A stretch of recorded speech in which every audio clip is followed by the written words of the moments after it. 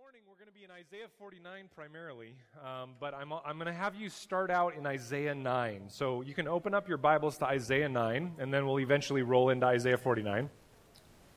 Over the last few weeks, we've been looking at the topics of redemption, repentance, and then last week we looked at the pride that can keep us from both. We finished off last week with a plea, as we often do, to cast our eyes upon Jesus, because Jesus is the only way to defeat that pride and bring us into repentance. His kindness is what draws us to repentance. He is the one that's redeemed us. And in this portion of Isaiah that we're going through right now, our eyes will be directed to Jesus over and over again because we're in a section that has in the midst of it what are called the servant songs. And Jesus is the one that fulfills those. Within these amazing poems and that are referred to as songs, we're called to look to God, to understand His salvation and His plan that comes to us. And as we do, we will be able, I believe, to agree with that old worship song. It's at least old for me, that says, "Turn your eyes upon Jesus. Look full in His wonderful face, and the cares of earth will grow strangely dim in the light of His glory and grace." Casting our eyes upon Jesus is the thing that will keep us going in this life. Casting our eyes upon Jesus is the thing that will make all else fall away. Casting our eyes upon Jesus is the thing that will draw us so close to Him that we can't help but change and therefore affect the world around us. And as we move towards the end of chapter 52 and 53, we're going to progressively see more and more of Jesus in that most famous of servant songs, the suffering servant, where it speaks of Him as being crucified for us. And we'll see that in bold detail, but for now, we must be content with glimpses of God's goodness through these servant songs. But glimpses are good, aren't they? They pique our interest, they draw us in closer and closer. I can remember the first time that I met my wife. It was in the most romantic of environments, Accounting 501. You see, amazingly enough, we had gone an entire year at the University of Notre Dame not even knowing each other existed. We were both from Oregon, and yet our paths never crossed. There were maybe, I don't know what, Kel, like a dozen students from Oregon, something like that. And somehow we missed each other, but I can remember the first glimpses I got of her. I wandered in from basketball practice one day, and the teacher, the professor, had restructured the class according to a personality test that he'd given us. And somehow I landed next to this girl, right? Well, there I am, as she will tell you, with my scruffy, half-grown beard and my flannel, because I'm from Oregon, and my sweatpants from the basketball team, and this little tiny backpack, because all backpacks look tiny on me. And somehow I sit down next to her, and I kind of wake up, because I had early morning running that morning, and I see that she's wearing an Oregon State sweatshirt.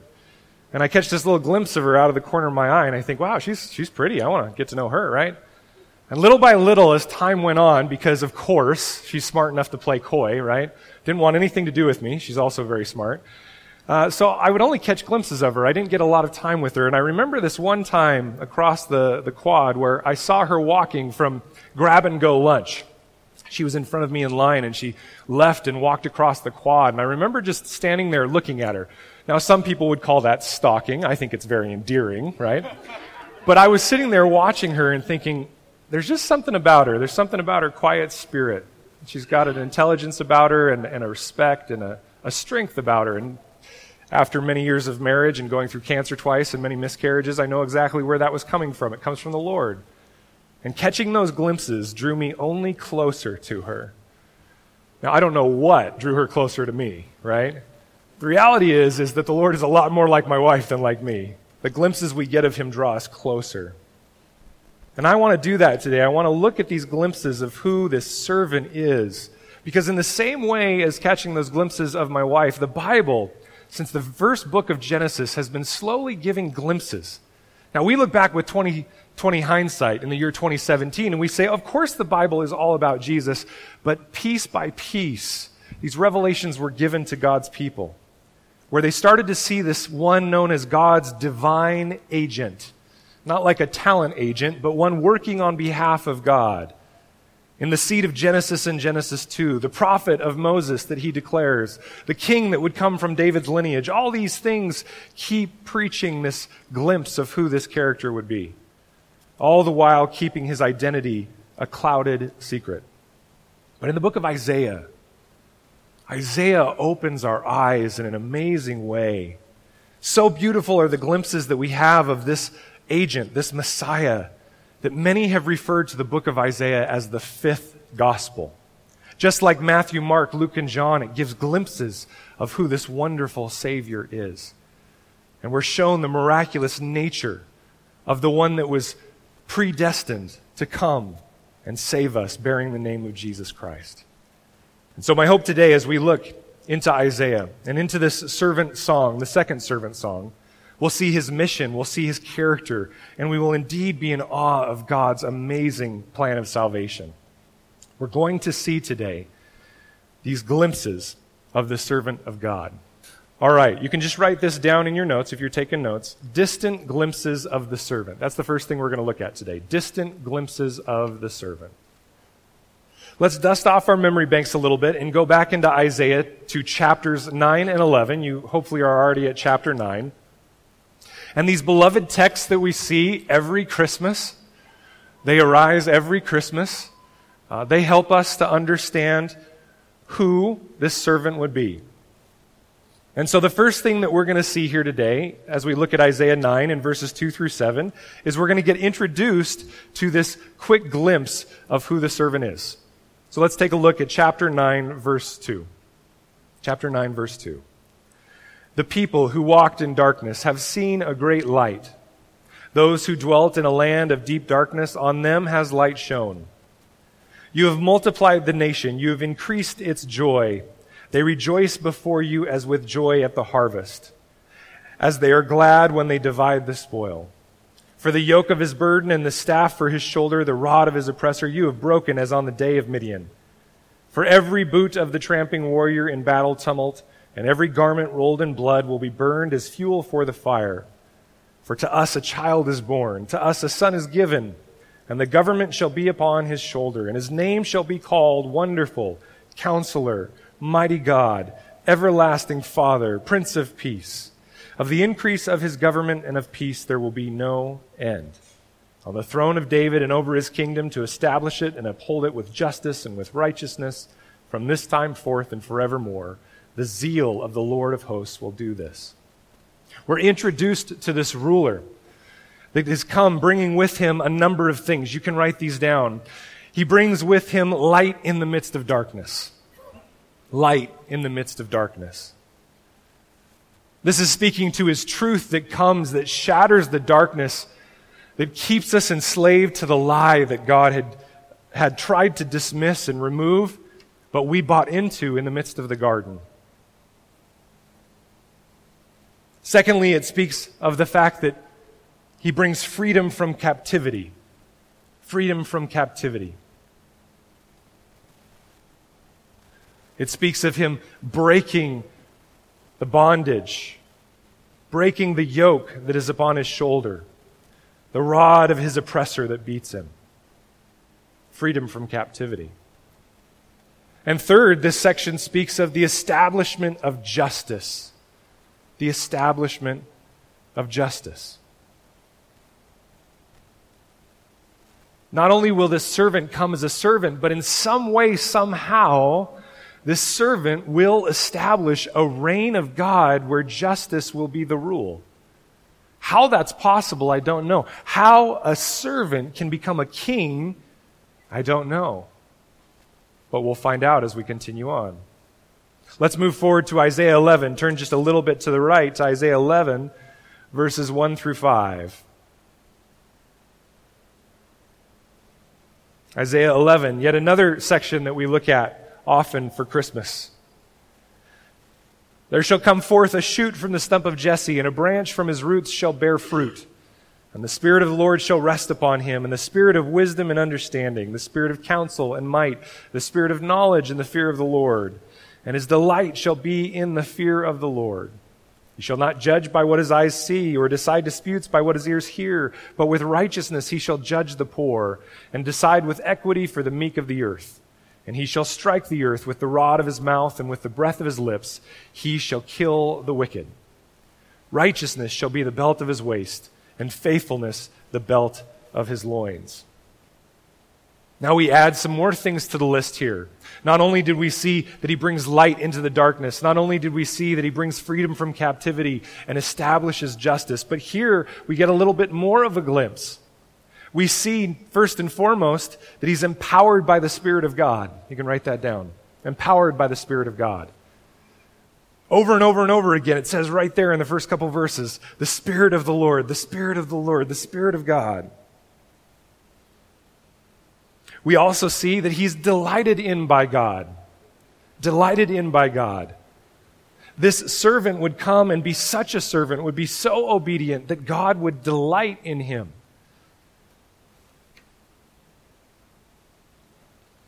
And then, of course, again, we see that rule of justice, just like we did in chapter 9. We catch these glimpses of this divine agent. And here it seems like a ruler, a king, one who would come in power. But then, as we've gone through Isaiah, this divine agent seems to fade a bit into memory as God's dealing with the disobedience of his people, talking about the exile of Israel and Judah and the judgment of the nations around them. But as we've seen in chapters 40 onward, these glimpses start to get more specific, and we start to see this servant. The servant starts to come up. And the first place we see him is Isaiah 42. Let's go ahead and turn there. Isaiah 42. Isaiah 42 is the first of the servant songs. Let's take a look at verse 1. Behold my servant, whom I uphold, my chosen in whom my soul delights. I have put my spirit upon him. He will bring forth justice to the nations. He will not cry aloud or lift up his voice or make it heard in the street. A bruised reed he will not break, and a faintly burning wick he will not quench. He will faithfully bring forth justice. He will not grow faint or be discouraged till he has established justice in the earth, and the coastlands wait for his law. Thus says God, the Lord who created the heavens and stretched them out, who spread out the earth and what comes from it, who gives breath to the people on it and spirit to those who walk in it. I am the Lord. I have called you in righteousness. I will take you by the hand and keep you. I will give you as a covenant for the people, a light to the nations, to open the eyes that are blind, to bring out the prisoners from the dungeon, from the prison those who sit in darkness. I am the Lord, that is my name. My glory I give to no other, nor my praise to carved idols. Behold, the former things have come to pass, and new things I now declare. Before they spring forth, I tell you of them. This first of the servant songs gives us a little bit of a glimpse into who this servant is. We talked about the ruler in 9 and 11, but here we start to get an understanding of the servant of God, the Messiah. And this will connect very much to what we go through today in chapter 49. The first two servant songs are in 42 and 49, and they help us understand his character and his mission. His character and his mission. As we get to a place, though, where we start to see the next two servant songs, and we move into chapters 50 and 52, we'll start to see how that servant would accomplish his mission. Hopefully right away here in 42, we notice the same elements from chapters 9 and 11 occurring. Hopefully you guys notice the same things in chapter 42, that there's empowerment by the Spirit. He's delighted in by God. He's sent to establish justice. There's a restoration of all things back to the proper order. We've talked about righteousness a number of times, and righteousness is an innate quality of God, but righteousness, as he comes to restore it, and justice, as he comes to restore it, is to put things back in their proper order. You guys ever feel disordered? You ever feel like life is not going the way it should? You ever feel like you're kind of in chaos? Things are not in the way they should be? Relationships seem to go badly. No matter what you say or do, the other person gets offended and vice versa. The justice and the righteousness that God is going to bring into place is a restoration of all things back to their original order. Not the original order of the fall, but prior to that, when God is king and we are his creation and we are thankful for it. God, man, and creation back in their appropriate places. And God specifically states that the servant is sent or given for 3 reasons here. Again, the light of truth, the freedom of captivity. But in this section, in chapter 42, we start to see another thing that happens. Covenant promise. That last one added. We see these same things in the servant of Isaiah 42. Empowered by the Spirit, delighted in by God, justice within God's reign, light into darkness, freedom from captivity. But then he adds in that he will give him as a covenant promise to the nations. Now this is so very, very important. Because we must understand that the servant isn't just one bringing news of the covenant. He is the covenant promise. How many of you in this room today want to be in a covenant relationship with Jesus Christ? Raise your hand. That only comes through the one that is the covenant. And this is why there is no hope outside of Jesus Christ. There is no other name given among men underneath heaven by which we can be saved. Because only Jesus was given by the creator of the universe as the covenant. And so in order to be in Christ is to be in the covenant. We can't have the covenant with our creator God without covenant through Jesus Christ. He is the only way, the only truth, and the only life. And so now we're seeing that ruler from 9 and 11, and we've compared it here to Isaiah 42, where we see this servant. One is the conquering king, and yet one is the suffering servant. The suffering servant obediently allowing himself to be beaten and bruised and looked at wrongly, and the conquering king coming as one with justice and righteousness to establish God's reign. And these are the glimpses, the historical glimpses that we get moving into the second servant song, our text for today, Isaiah 49. Why don't you skip ahead to Isaiah 49? We're going to start there in verse 1. Isaiah 49, verse 1. And what we're going to see is glimpses of the servant's mission. Let's look at verse 1. Listen to me, O coastlands, and give attention, you peoples from afar. The Lord God called me from the womb. From the body of my mother he named my name. He made my mouth like a sharp sword. In the shadow of his hand he hid me. He made me a polished arrow. In his quiver he hid me away. And he said to me, you are my servant Israel, in whom I will be glorified. But I said, I have labored in vain. I have spent my strength for nothing in vanity. Yet surely my right is with the Lord, and my recompense with my God. And now the Lord says, he who formed me from the womb to be his servant, to bring Jacob back to him, and that Israel might be gathered to him. For I am honored in the eyes of the Lord, and my God has become my strength. He says, it is too light a thing that you should be my servant, to raise up the tribes of Jacob and to bring back the preserved of Israel. I will make you as a light for the nations, that my salvation may reach to the end of the earth. God calls out here not just to his people Israel, but to the entire world. He begins with this statement. The code word there is coastlands. Whenever the Bible speaks of the coastlands, right, we think, oh, the coast, no big deal, that's us, Oregon. He's speaking to the farthest reaches of the people in the world. He's not just speaking to his people. He's speaking to the ends of the earth. And why is he doing it?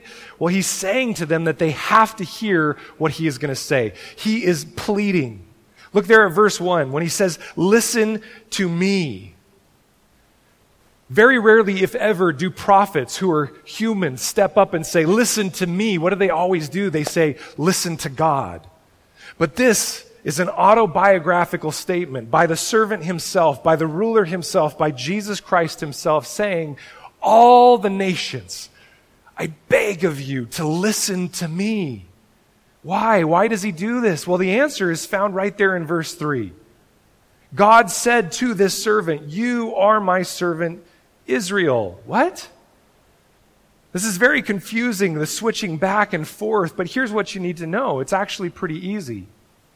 Israel was called by God for one reason and one reason only, and that was to witness to the nations of his goodness and character. They were to do this by living together as a people obedient to the Word of God. You remember the 10 Commandments? Okay? Hopefully you can remember a few of them. In the Hebrew, the word for commandment is word. The 10 words. When you watch that great movie with Charlton Heston, right? It's called The 10 Commandments. You can recognize that the Hebrew is the 10 words. Moses was given 10 words by God. Every single commandment says, lo, and then that's the negation in the Hebrew, and then whatever it is. No murder. No adultery. He gives them 10 words. The word of God was delivered to them, and what they then got was they got an enlarged view of the law of God, so that they could act within it to show the world his character and who he is. But as we all know, how did that mission go? Did it go well? Did the Israelites do what they were supposed to? This is question and answer time. Anybody out there? No? Okay, there we go. They didn't. They failed in that mission. Like all humanity, like me, like you, their hearts were so far from relationship with God that they could not obey. It was inherent in them that they disobeyed. But as we hear God's word does a work in us that if our hearts are soft, we'll start to understand this truth that our hearts are hard and realize that we cannot save ourselves no matter how hard we work. The Lord's word convicts us of his truth that we need him. We can't just white-knuckle it and do it on our own. His word is intended to cut deep inside of us and help us to understand how badly we need him. It's intended to separate the sheep from the goats, the disciples from the wicked, the citizens of the kingdom of heaven from the citizens of the kingdom of darkness. It's intended, his word is intended to separate those who have softened hearts that desire to obey from those with hardened hearts who only have a desire to disobey.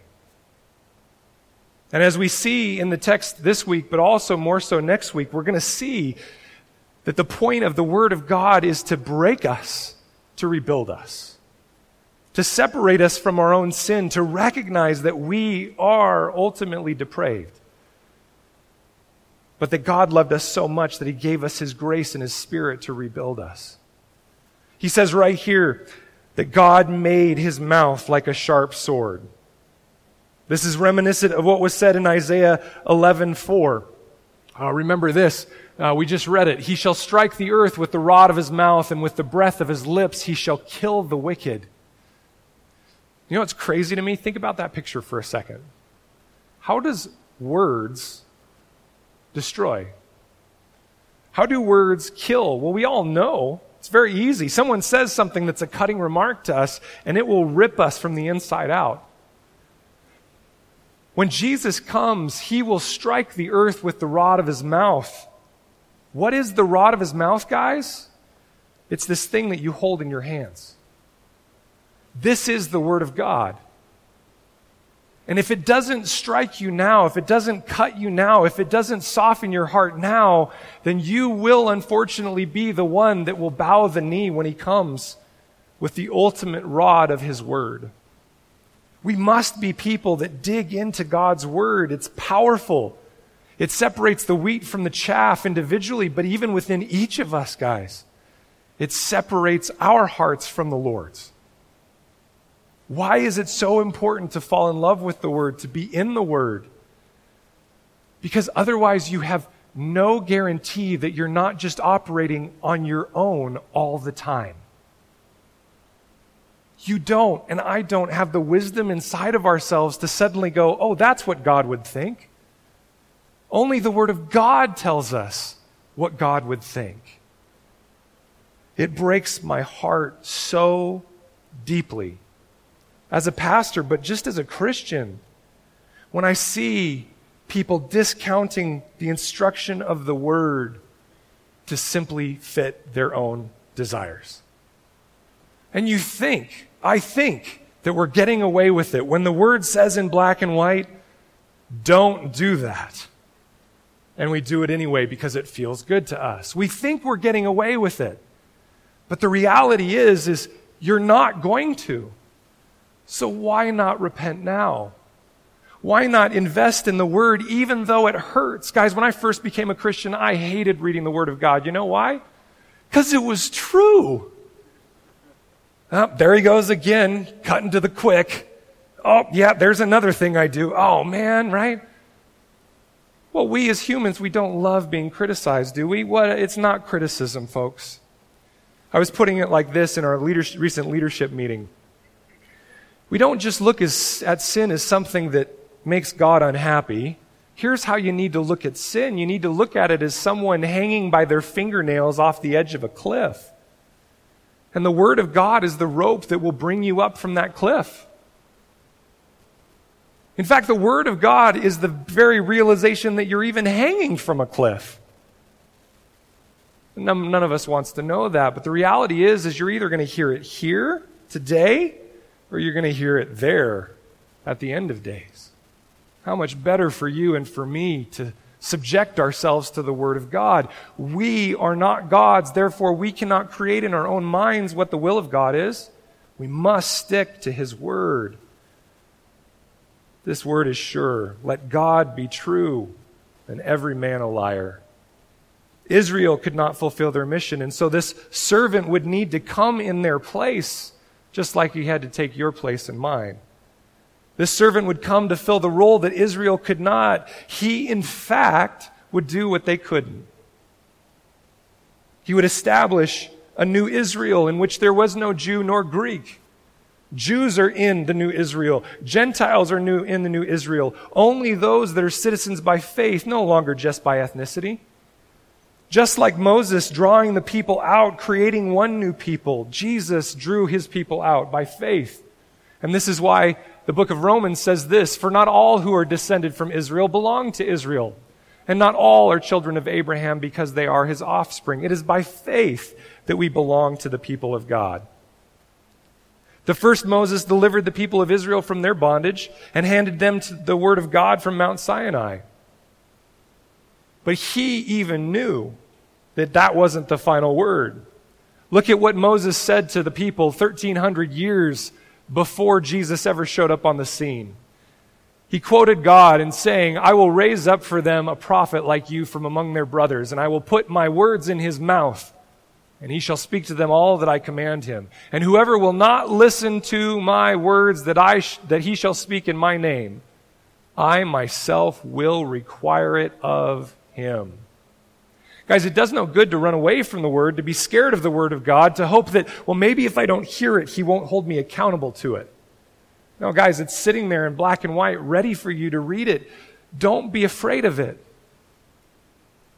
Don't be afraid of it.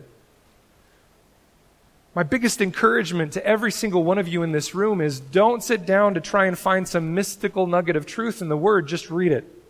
And then read it again. And then read it again. And then read it again. Let your Bible be the most well-worn tool in your entire house. Read it over and over and over because it is the truth of life. I am dumbfounded when I sit down with Christians who don't know the basics of what Jesus said. Don't even worry about reading the whole Bible. Just start in one of the Gospels and read that over and over and over and over again. The Gospels were created in such a way that you can have a core of Christian knowledge just by reading through the Gospels.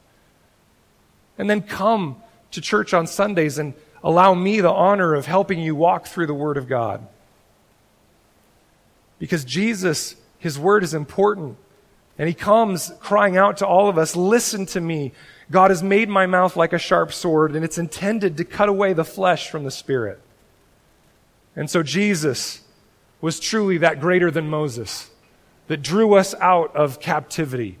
He's the greater than Moses that gave a new word of God that was really just the clarification of the old world. Remember how many times Jesus said, you've heard it said, but I say unto you. In essence, He was giving them the truth of God's law, and He boiled it down very simply. He said all the law hangs on two. What are those two laws? Love God with all your heart, mind, and strength. Love one another as yourself. He gave a law that was really the clarification of the law that was given to the Jews. And He symbolically established the head of 12 new tribes of Israel. Why are there 12 apostles?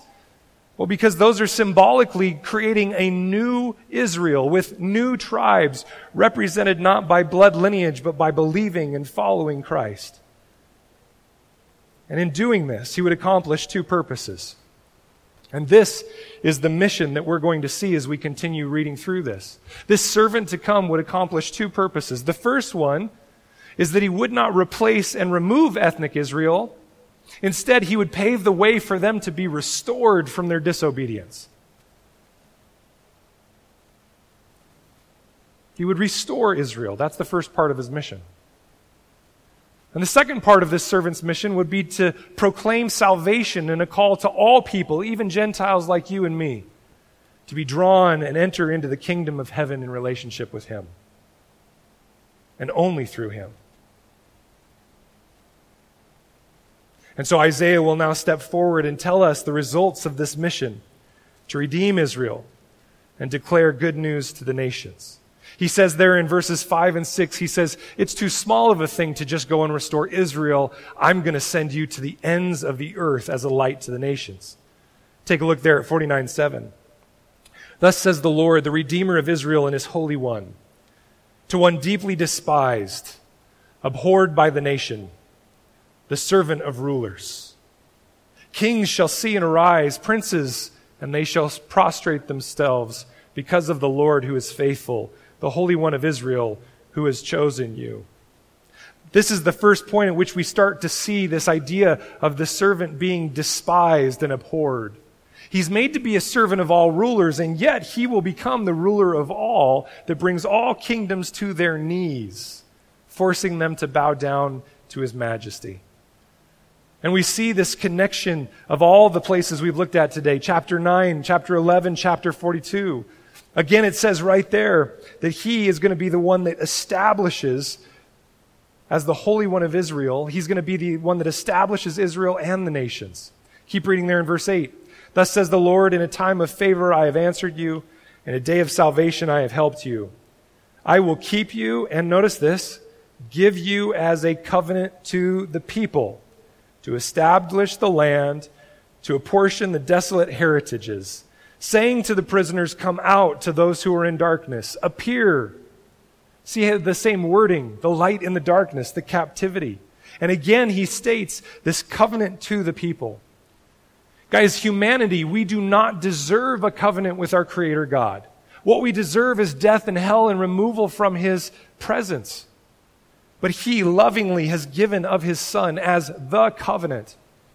Why is it that no one can come to the Lord, come to the Father, but through Jesus? Because he's the only covenant. It would be like trying to go buy a house without using the contract established by the mortgage company. You can go and squat there, but eventually you will be removed. Why? Because you didn't act within the covenant that was there for the house. The same thing is true of anyone who says, I can have relationship with the Father God, the Creator, but by my own way. Only the covenant of Jesus Christ can draw us back into relationship with him. We see that the servant is a light shining in the midst of darkness, drawing people out towards the Father.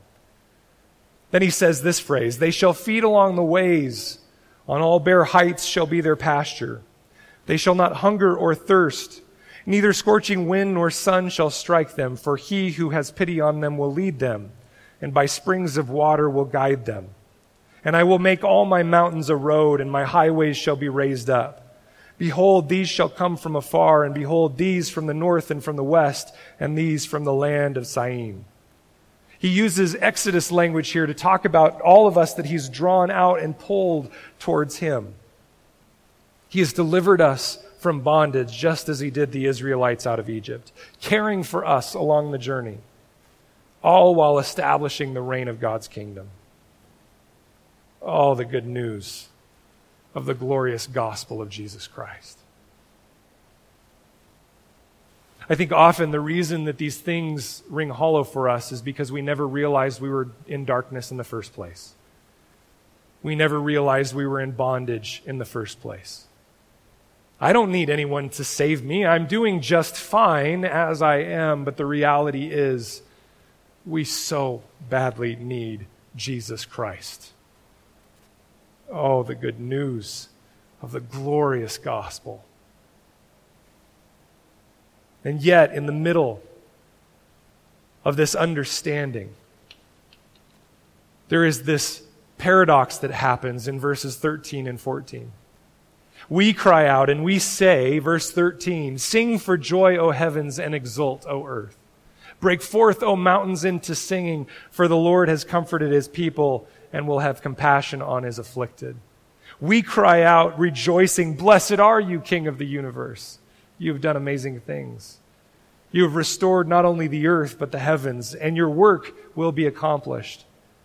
But in the midst of our rejoicing, there is this downcast face that we see. Look at verse 14. "But Zion said, 'The Lord has forsaken me. My Lord has forgotten me.'" Here we see God's people seeing the rejoicing that's going on by us, the Gentiles, but saying and questioning God, saying, "What about us?" Remember that the Judahites were still under the burden of Babylon's captivity. They were just now coming home at this point in their nation's history.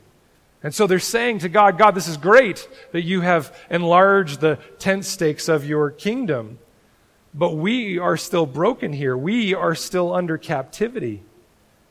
And God's answer here, we will see glimpses of the servant's covenantal love. We will see glimpses of the servant's covenantal love. And this love will be specifically here for the Jews, but the reality is that we can take huge encouragement from this section we're about to read. Because what we will see here is we will see that God does not change. He is a God always desiring that he will draw people to himself. Folks, when it comes down to the relationship with God, it is not our disobedience. Let me put it this way. When it comes down to the relationship with God, our disobedience is the only thing that separates us. Because if it's up to his covenantal love, it will always ring true. It will always draw us close. It will always pull us near.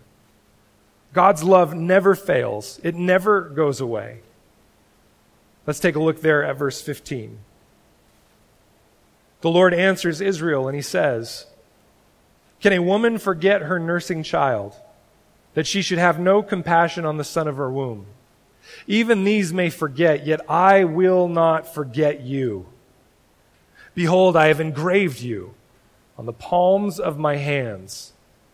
Your walls are continually before me. Your builders make haste. Your destroyers and those who laid you waste go out from you." In the midst of Israel's feeling of neglect, God reassures them of his covenantal love.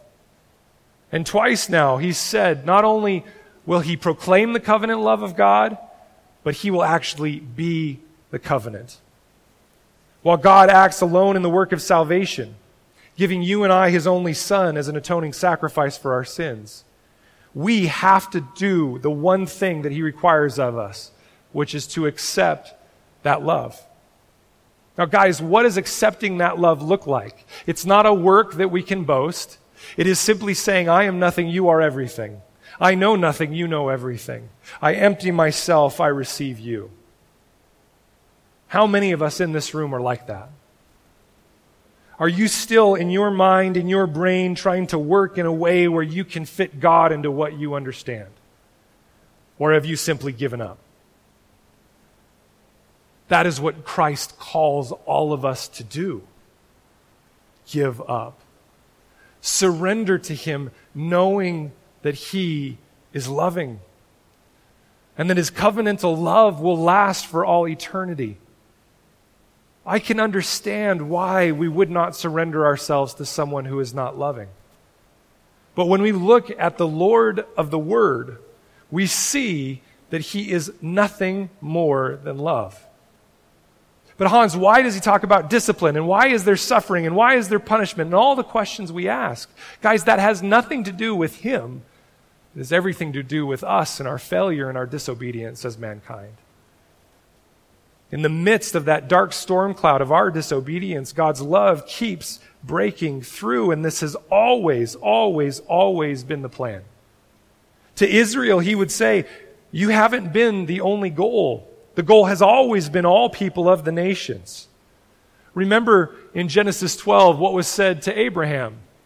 Now the Lord said to Abram, go from your country and your kindred and your father's house to the land that I will show you. And I will make of you a great nation, and I will bless you and make your name great so that you will be a blessing. I will bless those who bless you, and him who dishonors you I will curse. And in you all the families of the earth shall be blessed. Guys, this wasn't Jesus suddenly becoming a prosperity gospel expert saying #blessed on his Instagram account, okay? That's not what he's talking about here. We don't become a blessing in order to bless. That's a very Christianese, American prosperity culture thing, that we are rich, therefore we are supposed to be generous because of it. That is true, but what he's talking about here is the blessing of seeing God's character. It was through the people of Israel that God eventually brought his Son. And while Israel failed in their job to show the character and love of God, Jesus did not. Jesus fully accomplished the mission of showing who God the Father is. God didn't simply use Israel in order to get to the world. He was always trying to gather the entire world to him. He could have easily turned away from mankind, turned away from Israel, destroyed us at our first act of disobedience. But our Father, God, is so, so good that he continues to shed his grace upon an unworthy people, giving us room to repent time after time after time. Oh man, if we could just get this. The grace of God does not gloss over our sin. It doesn't say, oh, no big deal. The grace of God allows us room to repent. To say, I surrender, God. I surrender my ways, my thoughts, my opinions, my feelings, and I surrender them to you in complete allegiance. That's what repentance is. Repentance is to lay down your life, to sacrifice, to even respond to him a little bit in the sacrifice that he already gave us.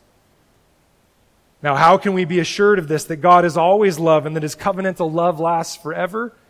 Well, because of who he is and who he portrays himself to be in the pages of Scripture, but most importantly, in the act of giving his Son to die on the cross for you and for me. God is eternal, never changing, never forgetting, always faithful to his covenant people. And notice the imagery that he uses here in chapter 49. He begins first with the picture of a relationship of a mother toward her nursing child. And he says, even you, ladies, you might forget your child, but I will never forget. Why will he remember Israel, a nation that disobeyed him so completely? Well, because his salvation was out of his love, not their obedience. The salvation was given because he is a God of love. And the way that he knows it will always last, look at verse 16, is he has something to remind him for the rest of eternity. Behold, I have engraved you on the palms of my hands.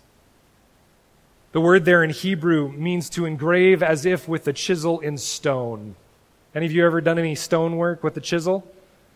You can't just erase it, right? You can't just press the delete button. It's there. It is there forever. And because it's the work of God, it will last for all eternity. What is this engraving on the palms of his hands? On that day, he was taken to be crucified. They took nail spikes. We're not talking penny nails. We're talking the spikes that are used for railroad crossings, for railroad tracks. And they were pierced through his wrists, his hands. He was nailed to a cross for you and for me. And over again in Scripture, it shows us that he will have these marks for all eternity, a resurrected body, but bearing the marks of your sin and mine. In the book of Revelation, it says that he will come and he will be able to show us the marks of his hands. I want you to pause for a second and think about what that will be like. The day that you stand before your King, And he welcomes you into heaven. And he says, I loved you so much that I not only bore these marks while on earth, but I'll bear them for the rest of eternity. What will be my response? What will be your response? I would guess that my response will be something like falling upon my knees, thanking him profusely for his goodness, weeping at the constant disobedience of my life that in no way respected those marks.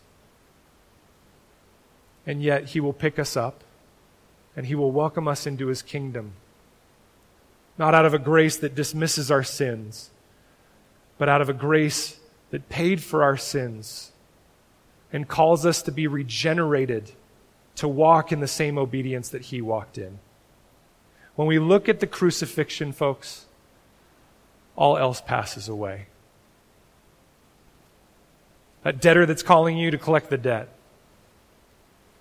that project at work, that thing you have to get done today, the stresses of life, all those things we put as larger priorities, they all pass away.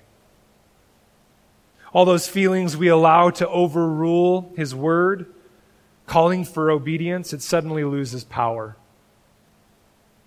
The Father's love was so great for you and for me, for those of us that desire relationship with him, that he gave his Son, his servant, to voluntarily be crucified for you and for me. Innocent on all counts, pure before God. Yet he took on my sin and yours because he loves us more than even a mother does her own child.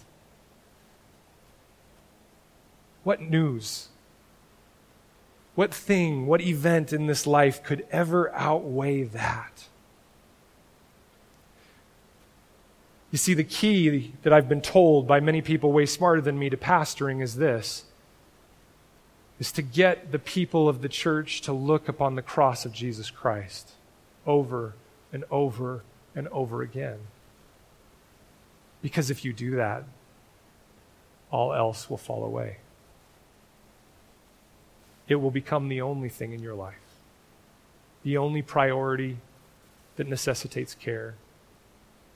And everything attached to that crucifixion, God, his word, his spirit, his people, that will become our one and only care. My hope is that we could be like his disciples when they saw those nail-scarred hands. In John chapter 20, on the evening of the day that they were gathered together, the first day of the week, they were already starting the habit, the disciples were, of meeting on the Sunday of the week because that was when he resurrected. And so they were gathered in a loose sense for church here, and the doors being locked where the disciples were for fear of the Jews. Jesus came and stood among them and said to them, "Peace be with you." When he said this, he showed them his hands and his side. Remember the spear that went into his side. And then the disciples were glad when they saw the Lord. I think, unfortunately, in my life, there have been so many points of blatant disregard and disrespect and disobedience to Jesus that I was never glad when the gospel was presented to me. I was always fearful and scared and worried and anxious that I had to earn his love, that I had to try harder, that I had to be better. And then it dawned on me that I had mischaracterized God altogether. I didn't even understand who he is. That he is one who gave his life for me, not because of me, but because of him. He draws me to him. He draws you to him to show that he is love. When we get that, when we understand that, the only outcome of the cross for us is gladness. It is a joy to serve Jesus at that point. It is a joy to lay down your life. It is a joy to be crucified on his behalf. We are glad to do all of it because of what he did for us, because he loved us more than even a mother could her nursing child. Let's notice the other relationships he gives us pictures of. Verse 19. Surely your waste and your desolate places and your devastated land Surely now you will be too narrow for your inhabitants, and those who swallow you up will be far away. The children of your bereavement will yet say in your ears, the place is too narrow for me. Make room for me to dwell in. Then you will say in your heart, who has borne me these? I was bereaved and barren, exiled and put away. But who has brought up these? Behold, I was left alone. From where have these come? He pictures here a mother that has lost her child. And she's in bereavement, mourning the loss of her kids. He's speaking to Israel here, and he's saying, yes, you've lost so many in disobedience. You've lost so many in exile. But because of the plan of the servant, the plan of God, more will come than ever could be imagined. The openings of salvation, not just from Israel, but to the nations of the world, will now bring more children than Israel could ever understand. For any of you in here that have lost a child, and you look forward to that day where you get to stand in heaven greeting them for the first time face to face. Imagine the joy that you will have when you hug them for that first time in the presence of God. My wife and I have 13 children that we will be, at the least, that we will be seeing for the first time in the Lord's presence. The joy and gladness that brings, understanding that will one day occur and I will get to see those kids that for now feel long lost. That is the joy that God is speaking to Israel, saying, all of these people you've never even seen before or known before, one day they will be brought to you and you will be joined together with them in relationship. He continues in verse 22. Thus says the Lord God, behold, I will lift up my hand to the nations and raise my signal to the peoples, and they shall bring your sons in their arms, and your daughters shall be carried on their shoulders. Kings shall be your foster fathers, and their queens your nursing mothers. With their faces to the ground they shall bow down to you and lick the dust of your feet. Then you will know that I am the Lord. Those who wait for me shall not be put to shame. There's this love shown by the people of Israel welcoming in the rest of the nations. This church is pretty well acquainted with that because it's using the imagery of the foster system. Many of you in here as foster parents know that there is a love that cannot be spoken of because it's not a love that is joined by blood, but it's a love that's joined by choice. That you've chosen to love these children regardless of what they can provide for you, and in fact knowing that oftentimes they will actually be problematic because there's systematic brokenness in their life, and yet you lay down your life for them anyway. God is speaking to the people of Israel and saying, children will be drawn to you to create, in essence, a forever family, a family of faith that will be drawn together for all time. Now, some believe as they read this, and even back in this day, they did believe that this was speaking of Cyrus allowing the Jews to leave Babylon and move back to Israel. But the problem is that the Bible and all of history tells us that very few actually did move back.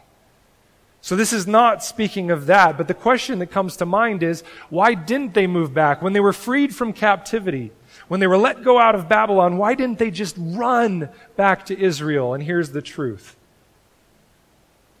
The people of God, of the kingdom of God, had become so comfortable and pleased with their life in the Babylonian kingdom that they would rather stay in that kingdom of darkness than allow the freedom that God had given to open up the road to run back to Jerusalem. And I believe that many of us in here today have this same problem, this same barrier. We hear about the kingdom of heaven, especially every week going through Isaiah, and yet the kingdom of darkness is so comfortable. And maybe it's not even the kingdom of darkness, maybe it's just the kingdom of this world. But Hans, I really like my stuff, and I like thinking about things the way that the world does. Don't let the kingdom of this world choke out the fruit that the Lord wants to grow in your life. Don't let the relationships, the jobs, the stuff, the things of this world become what kills the fruit that the Lord is trying to build in your life. Instead, look at the cross, look at his love, understand these pictures he's given us of how much he loves us, and shed all that is not of Jesus Christ.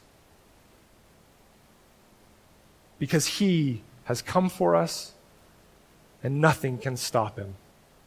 Take a look at verse 24.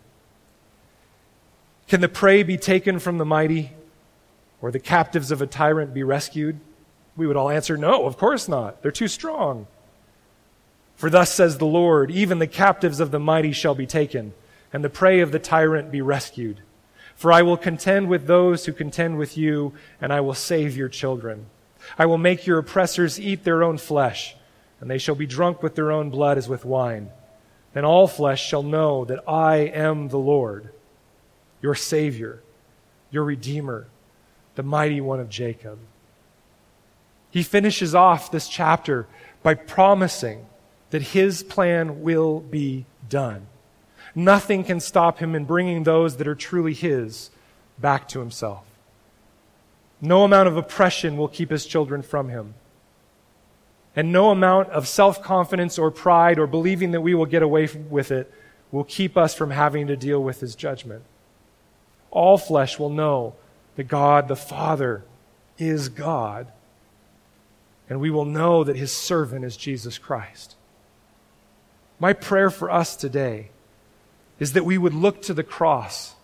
And for those of us that are following him, not in perfection, not in perfect obedience, but recognizing that we are flawed and failed people, needing to surrender everything to him, my prayer for us today would be that we would look at the nail-scarred hands of Jesus Christ, and we would be glad to know how much he loves us, that he is there for us, that nothing will keep us from the love of Christ, and that we would grasp fully the truth that one day he will come back. As you're making decisions this week, I want to give you a charge. I want to give you something here to work with this week. As you're making big decisions and little, I want you to ask yourself this question. Am I making this decision in light of the truth I know that Jesus will return?